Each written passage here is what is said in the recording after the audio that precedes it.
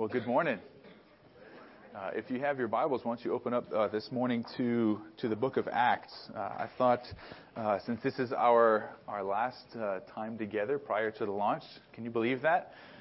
This is happening next week, guys. So that's just really exciting to see everything that the Lord is bringing together and all of our work together as a team, as a church, coming to fruition. And what I thought we could do is kind of look at the early church and kind of help see what took place in the early church and kind of use that to guide our expectations, because next week is not the finish line, but it's the starting line. And we've said that before, that the goal isn't just to launch a church and then disband. The goal is to launch the church, and that's just the beginning of ministry that's going to carry on for days, months, and years to come. And oftentimes we can be nostalgic of the early church, right? Or just of any past experiences in our lives, right? We can often look back and remember and focus upon the most enjoyable aspects of the past, right? And sometimes we can hear somebody else telling a story, and we're like, wait, you're leaving out a bunch of details. You're focusing on some of the good, but there was a lot of bad on that camping trip or on that other vacation. So we naturally kind of focus in on what is the good, but oftentimes we have less of an emphasis upon I guess the bad and the ugly that goes with it. And so oftentimes the early church is held up as the perfect church, and that's the ideal of what we should be striving for, is what we see in Acts chapter 2 and chapter 4, chapter 5.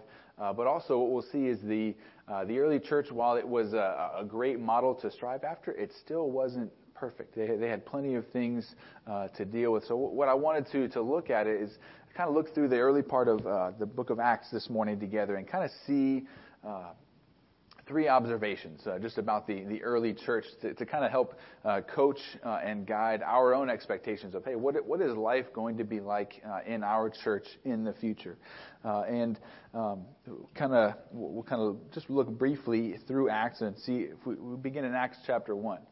And I want you guys to talk to me a little bit this morning. We'll use your headings in your Bibles to kind of see, okay, what's taking place in Acts. So Acts chapter 1, what do we have there at the beginning? What little heading do you see?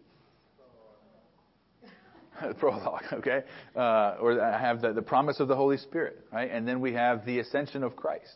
So Christ goes up into heaven, leaving his disciples, saying, I want you to be my witnesses in Jerusalem and Judea and Samaria to the uttermost parts of the earth. So he leaves them with a commission to go and push forward with the gospel to make disciples of all the nations. And then Matthias is chosen to replace Judas because Judas went and killed himself after betraying the Lord Jesus. And then Acts chapter 2, the church is born. The Holy Spirit comes upon the apostles in the early church on the day of Pentecost, and this is the inauguration of a new period in history. And then we have Peter's sermon. In Acts chapter 2, he preaches there in the temple, and 3,000 souls get saved. All right, we see that in Acts. Look with me in Acts chapter 2, verse 37. And I wish everyone would respond to my preaching in this way, but I know that won't always be the case. But 2:37, the crowd responds to what they've heard from Peter, and they say, Now when they heard this, they were cut to the heart and said to Peter and the rest of the apostles, Brothers, what shall we do? And Peter said to them, Repent and be baptized, every one of you, in the name of Jesus Christ for the forgiveness of your sins. And you will receive the gift of the Holy Spirit. For the promise is for you and for your children and for all who are far off, everyone whom the Lord our God calls to himself. And with many other words he bore witness and continued to exhort them, saying, Save yourselves from this crooked generation. So those who received his word were baptized, and there were added that day about 3,000 souls. How amazing would that have been to be there and to see that and experience that? And that's also one of the beauties of church planting is we get to reach new people. There's an emphasis upon sharing the gospel and winning the lost to Christ. And as we're all equipping everybody to be able to go forth as even as Peter did and proclaim the gospel to others, as we're sharing the gospel, there will be some who reject, but there will also be some who receive the word, just as this crowd did on that day 2,000 years ago. But also, as the word was going forth, as the word was being proclaimed, it wasn't just that they got saved and then they, again, just kind of disbanded. This is, again, the starting line for the church in Jerusalem. And let's see, in the very next paragraph, we see what they then began to devote themselves and how the gospel transformed their lives. Beginning in verse 42 of chapter 2. It says, "And they devoted themselves to the apostles' teaching and the fellowship, and to the breaking of bread and the prayers. And awe came upon every soul, and many wonders and signs were being done through the apostles. And all who believed were together and had all things in common. And they were selling their possessions and belongings and distributing the proceeds to all as any had need. And day by day, attending the temple together and breaking bread in their homes, they received their food with glad and generous hearts, praising God and having favor with all the people. And the Lord added to their number day by day those who were being saved." And it's amazing, just that we see the fellowship that they shared. And Luke, the author of Acts, kind of gives us this summary statement of this is what life was like in the early church. And he gives it to us here. And then turn over to Acts chapter 4. Beginning in verse 32, we're going to see another summary statement that's very similar. It says, "Now the full number of those who believed were of one heart and soul. And no one said that any of the things that belonged to him was his own, but they had everything in common. And with great power the apostles were giving their testimony to the resurrection of the Lord Jesus, and great grace was upon them all. There was not a needy person among them, for as many as were owners of lands or houses sold them and brought the proceeds of what was sold and laid it at the apostles' feet. And it was distributed to each as any had need. Thus Joseph, who was also called by the apostles Barnabas, which means son of encouragement, a Levite, a native of Cyprus, sold a field that belonged to him and brought the money and laid it at the apostles' feet." And then again, we see another summary in Acts chapter 5, beginning in verse 12. It says, "Now many signs and wonders were regularly done among the people by the hands of the apostles, and they were all together in Solomon's portico. None of the rest dared join them, but the people held them in high esteem. And more than ever, believers were added to the Lord, multitudes of both men and women, so that they even carried out the sick into the streets and laid them on cots and mats. Then as Peter came by, at least his shadow might fall on some of them. The people also gathered from the towns around Jerusalem, bringing the sick and those afflicted with unclean spirits, and they were all healed." And so we have these three big summary statements of this is what life was like in the early church. And later on in the book of Acts, we'll see Paul or Luke just make a smaller statement of, hey, and the gospel was going forth and the word was going forth. And that should conjure up in our minds of this is what was taking place, this kind of fellowship. And if we look back at Acts chapter 2, verses 42 to 47, we'll just look briefly and make some observations about what we see. See, this is the good of the early church. This is what we should strive to copy. I guess observation number one, we said we were going to make three observations. This is what we should strive to copy, and that would be the advancement of the gospel, and then the results that come with the advancing of the gospel. And if you look at verse 42, they devoted themselves to four things. What were they? We have the apostles' teaching. Okay, to hearing from the Word of God as it was proclaimed by the apostles. They devoted themselves also to fellowship. Okay, I mean, they spent time together, not just watching chariot races, but diving into the Word and bringing the Word to bear upon their lives and worshiping together. They devoted themselves also to the breaking of bread. Okay, and they ate together, that they enjoyed one another's company. That's the idea here, the breaking of bread. It can also point to communion, and we'll talk about that in a little bit. But they enjoyed fellowship meals together. And then fourth, but certainly not least, of what they devoted themselves to was to prayer. Yeah, that's what they devoted themselves to. And then what was the result? It said that awe came upon all of them. In verse 43, and that awe, that the idea is fear. Is that they experienced the fear of the Lord, and they also got to experience miraculous signs performed by the apostles. And those miraculous signs were intended to authenticate the ministry of the apostles, to point and say, hey, these men are from God, and that is demonstrated by the miraculous works they are doing. So they devoted themselves to something. They experienced the fear of the Lord and the miracles of the apostles. And then verse 44, all who believed were together and had all things in common. And as we read elsewhere, they shared in one another's lives, and they gave sacrificially to meet the needs of others. And I think that's always humbling for me to see. Is like, I'm not as good as I should be at this in terms of giving sacrificially. And caring for others as I'm commanded to, and as we see in the early church here. But they gathered together daily, in verse 46, in the temple and in their homes. They never grew tired of one another. Can you imagine that?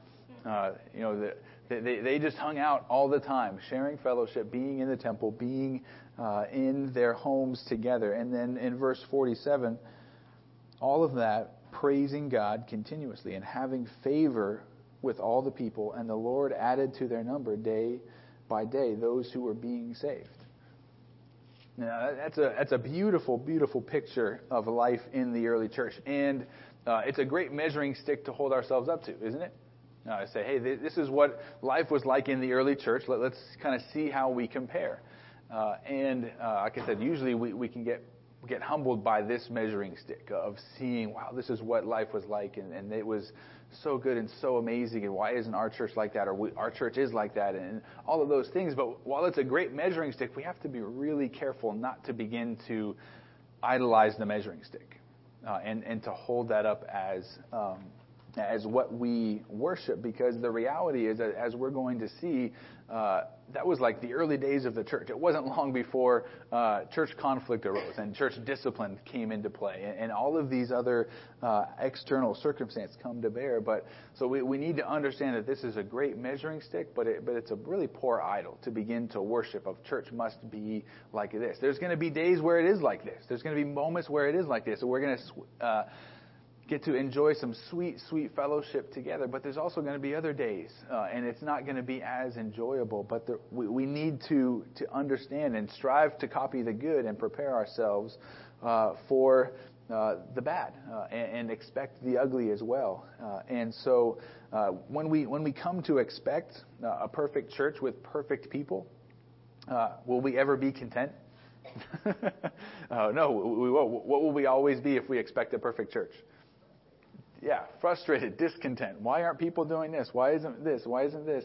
If we have that expectation of perfection, we're always going to be grumbling and complaining in our own hearts, if not to others. And it would be wise for us to look to the early church for guidance, but also understand, hey, this is a measuring stick that we should strive for and hold ourselves up to, but not necessarily worship.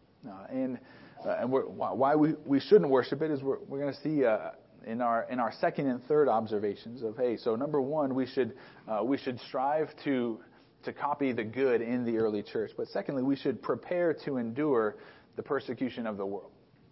That's also what the early church got to experience, and that's not nearly as celebrated in our modern day times. If you just a couple things that the early church got to experience. Look over in Acts chapter 4, beginning in verse 15. Peter and John had been speaking to the council, the Sanhedrin, the same men who crucified Christ. Peter and John are now speaking in front of. Now, that would be intimidating, right? These are the men that crucified our Lord, and then this is This is this conversation between Peter and John and the council. Verse 15. But when they had commanded them to leave the council, they conferred with one another, saying, "What shall we do with these men? For that a notable sign has been performed through them," speaking of a man who had been healed, "is evident to all the inhabitants of Jerusalem, and we cannot deny it. But in order that it may spread no further among the people, let us warn them to speak no more to anyone in this name." So they called them and charged them not to speak or teach at all in the name of Jesus. But Peter and John answered them, "Whether it is right in the sight of God to listen to you rather than to God, you must judge. For we cannot but speak of what we have seen and heard." And when they had further threatened them, they let them go, finding no way to punish them because of the people, for all were praising God for what had happened. For the man on whom this sign of healing was performed was more than 40 years old. So here we see, what did the Sanhedrin tell Peter and John? Hey, stop speaking about Jesus, or else. They threatened them, and they said, "No, go. You can go from here, but you need to be silent." And Peter and John said, "Well, you tell us. If God's given us a message to proclaim, but you're telling us to be silent, who should we listen to?" But that was this first level of persecution by the world. They threaten you, and they tell you to be silent. And then from there, as we flip over to Acts chapter 5, is the next step after threatening you would be to arrest you. And that's what happened in Acts chapter 5. Starting in verse 17. "But the high priest rose up, and all who were with him," that is the party of the Sadducees, "and filled with jealousy, they arrested the apostles and put them in the public prison. But during the night, an angel of the Lord opened the prison doors and brought them out and said, 'Go and stand in the temple and speak to the people all the words of this life.' When they heard this, they entered the temple at daybreak and began to teach." So think about that. If you're in prison for proclaiming the gospel, and an angel comes in the night, breaks you out, and says, "Hey, go preach about the gospel again." Now, it seems like any normal person would just say, "Actually, I just got arrested for that. I'm going to go the opposite direction." But Peter and Paul say, "Hey," not Paul. Peter and John say, "All right, let's go back to the temple." So verse 33.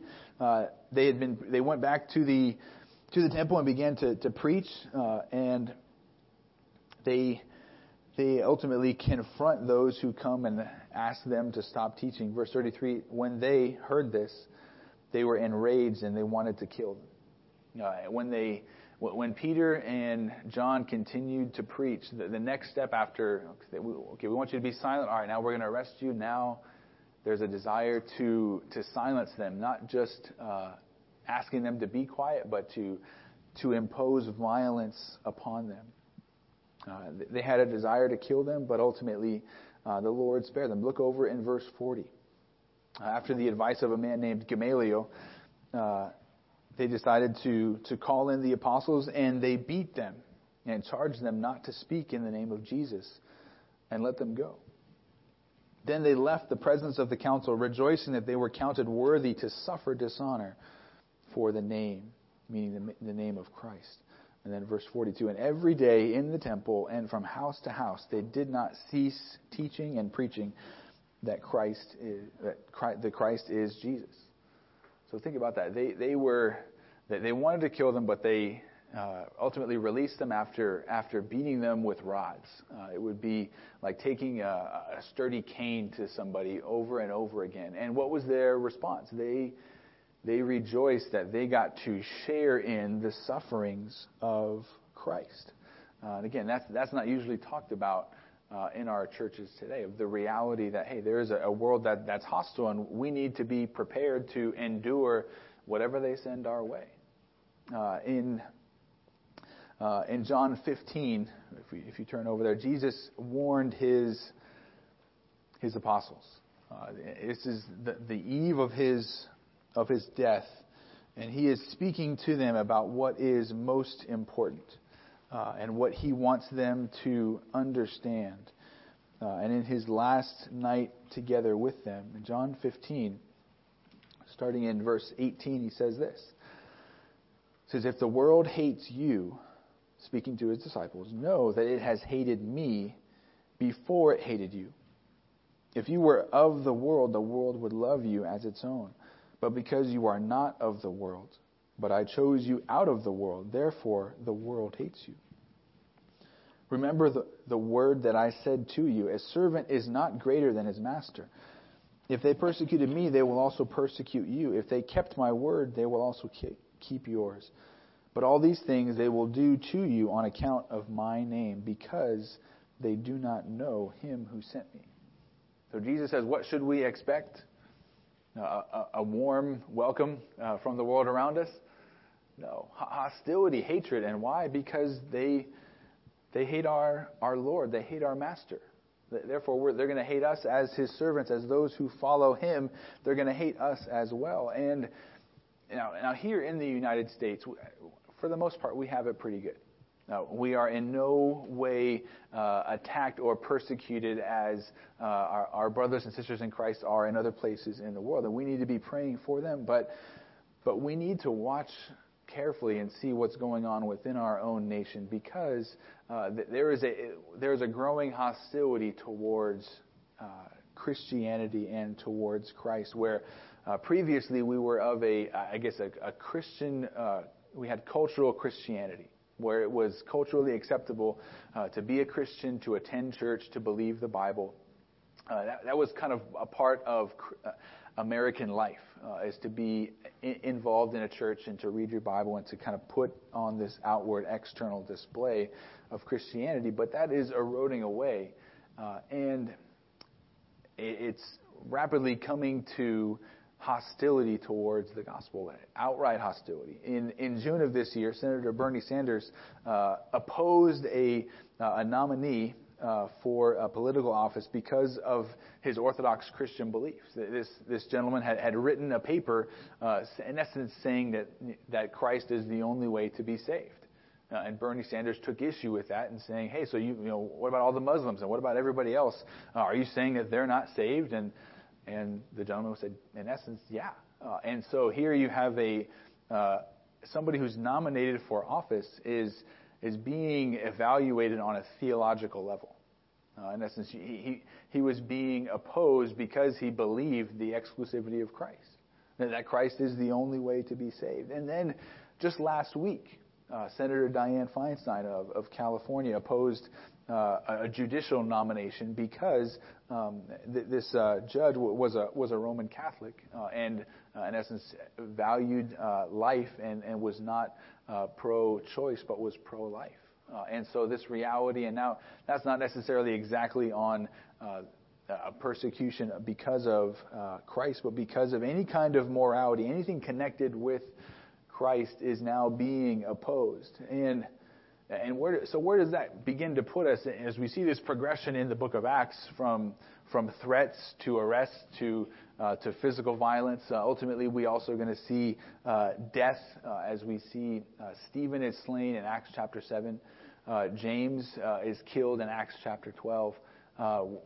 Where are we in our country? We're beginning to be in Acts chapter 4, where the world around us, the culture, the news media, the government is beginning to say, be silent about the gospel. Just keep your mouth shut and everything will be fine. But we have to respond the same way that the apostles responded, right? God's told us to proclaim. God's told us to speak. So we cannot be silent when God has told us to speak out. So we must be prepared to stand for Christ regardless of the threats that come against us, even in the face of these external pressures of the world. The persecution that we face, we still must be ready. And even as we enjoy amazing fellowship and as we strive to create that environment here, what do we also need to be ready for the persecution? And then as we come together, we're here to encourage one another, to recharge, and then as we scatter into the world to reach our communities, we carry forth the gospel, and then come back together again to encourage one another to love and good deeds, and to pray for one another, and then scatter again. We have this habitual gathering and scattering that recharges us and sends us forth with the gospel. And we have to be ready for that. We have to, again, coach our expectations, and our measuring stick must be one of, okay, fellowship and worship, but then also persecution coming our way. And those are the first two observations we can make, that we should strive to copy the advancement of the gospel. We should prepare ourselves to endure the persecution of the world. And then thirdly, we should cautiously expect the sin of believers. And this is, if we could kind of look at this morning as the good, the bad, and the ugly. We've seen the good in the church. We've seen the bad of the world being hostile toward us. And now, this is the ugly portion. This is what is most hurtful. And this is sin among believers in the church, right? And that's usually what we're most often hurt by and cut the most deeply on, right? Your brother or sister in Christ sinning against you within the church. And it wasn't long after even what we read this morning that Acts chapter 5 takes place. Acts chapter 5, what heading do you have there in Acts chapter 5, verse 1? What do you... Ananias and Sapphira, what was that? Purging from within. Yeah, purging from within. And see, what we have is we have lying within the church. Ananias and Sapphira, we read about Barnabas, who sold a piece of land and brought the money and said, hey, I want to offer this. But Ananias and Sapphira said, hey, they sold their land, but then only brought half of it, and wanted to act as if they had brought everything. And Peter says, hey, you're not lying to me. You're lying to God. And the Lord took matters into his own hands. See, the Lord views sin in the church as a much more serious offense as sin outside of the church. And so we need to be deeply grieved by sin within the church. And the Lord addressed it by taking the lives of Ananias and Sapphira. And what was remarkable is the passage that we read in Acts chapter 5, that the church began to grow even more rapidly, and everybody held them in high esteem. Well, that was because they saw that sin was addressed within the church. And see, oftentimes we don't want to deal with sin in the church or address it as we should, because we're afraid that, if the world around us sees that there's sin in the church, they may think differently of us. And it's like, well, the reality is, if we don't address it, what does the world think? There's sin in the church. But when sin is in the church, and guess what? It is here, and the church addresses it as it should, it sends a message to the world around us that what? That God cares about sin and that we care about sin. But we also do it graciously. We call people to repentance and faith in Christ. So Acts chapter 5, we see there's liars in the church. We see church discipline. Acts chapter 6, guess what? We see racial tensions and conflict. The Greek widows are complaining that they aren't being cared for in the same way as the Hebrew widows. All right, so we have church conflict, we have racial tension, but then that leads to the appointment of deacons in the church, and ultimately one of those deacons is Stephen, and he gets to see this cycle of people bear false witness against him. He goes and stands trial for it, and then he's ultimately stoned to death.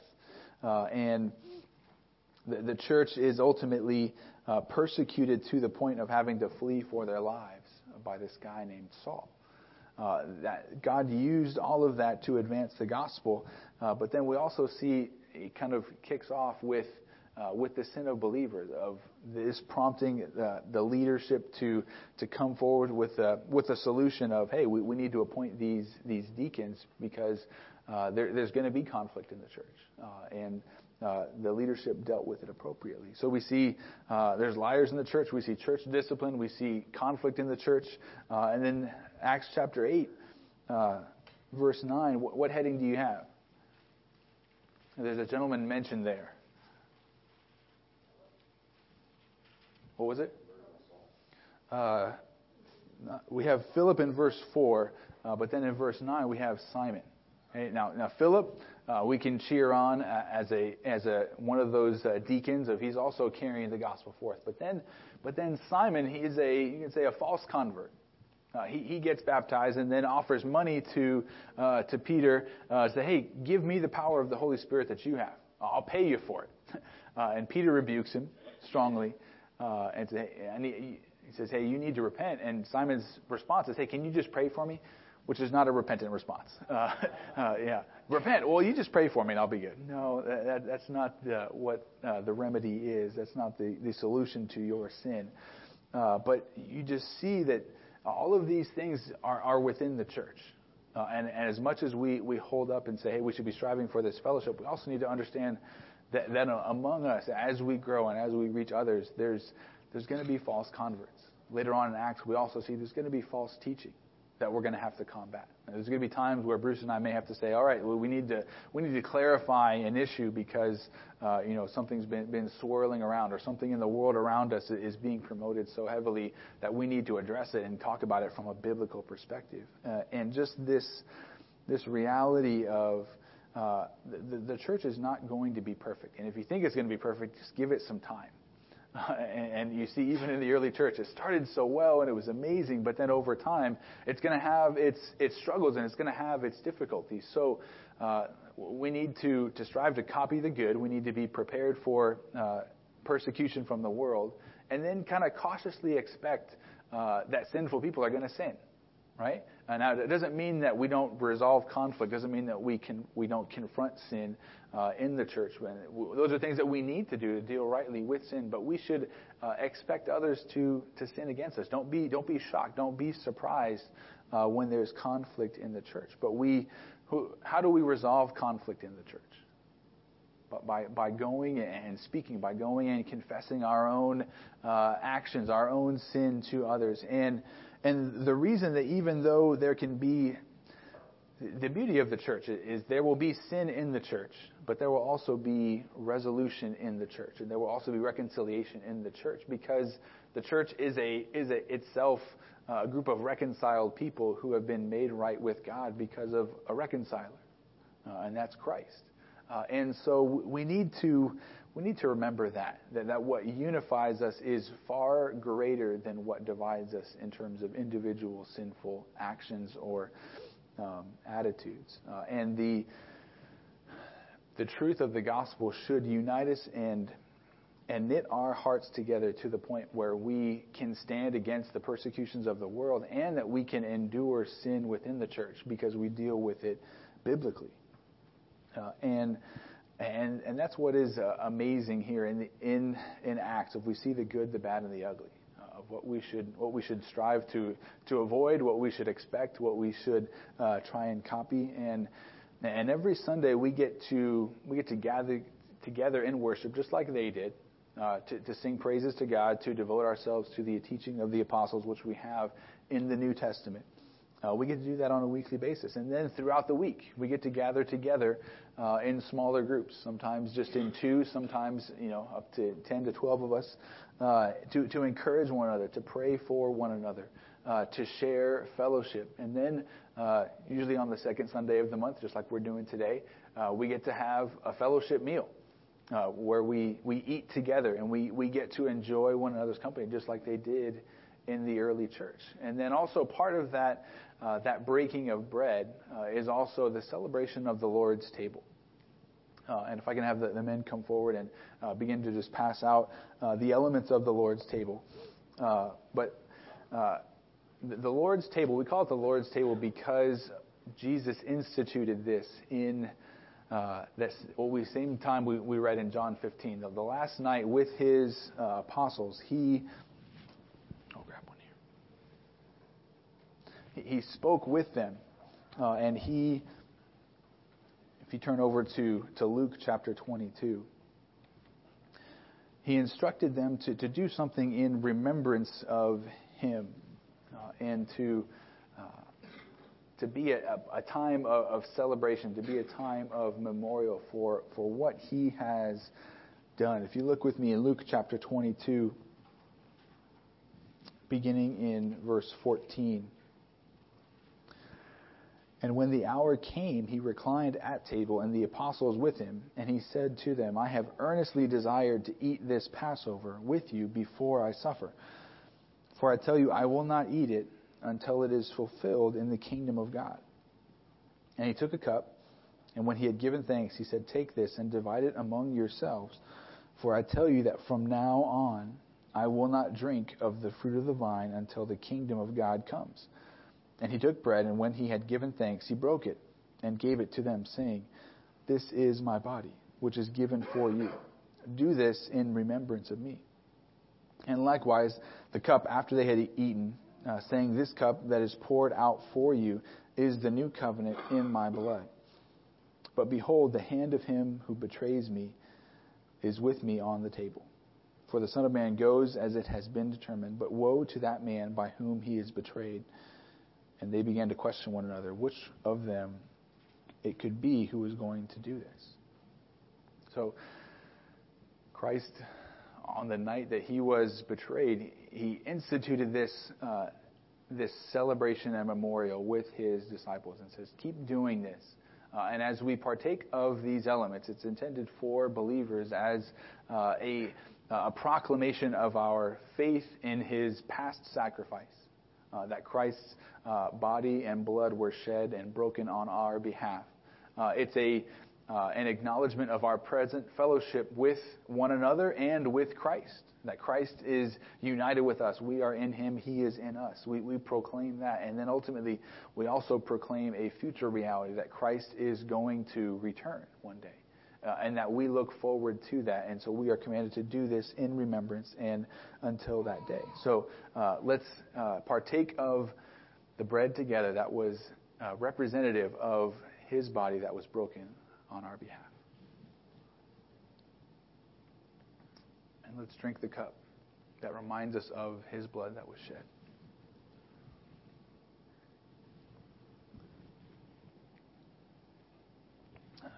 Let's pray.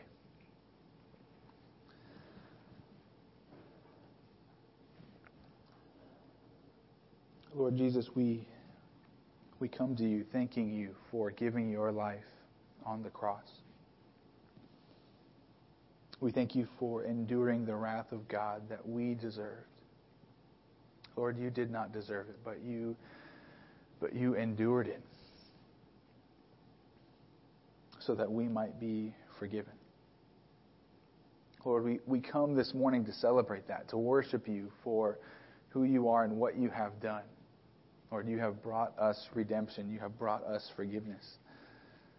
Lord, now you are desiring us to live as a forgiven people, as a forgiven community, in worship and fellowship, and also proclaiming that same message that you have died for sinners to the world around us.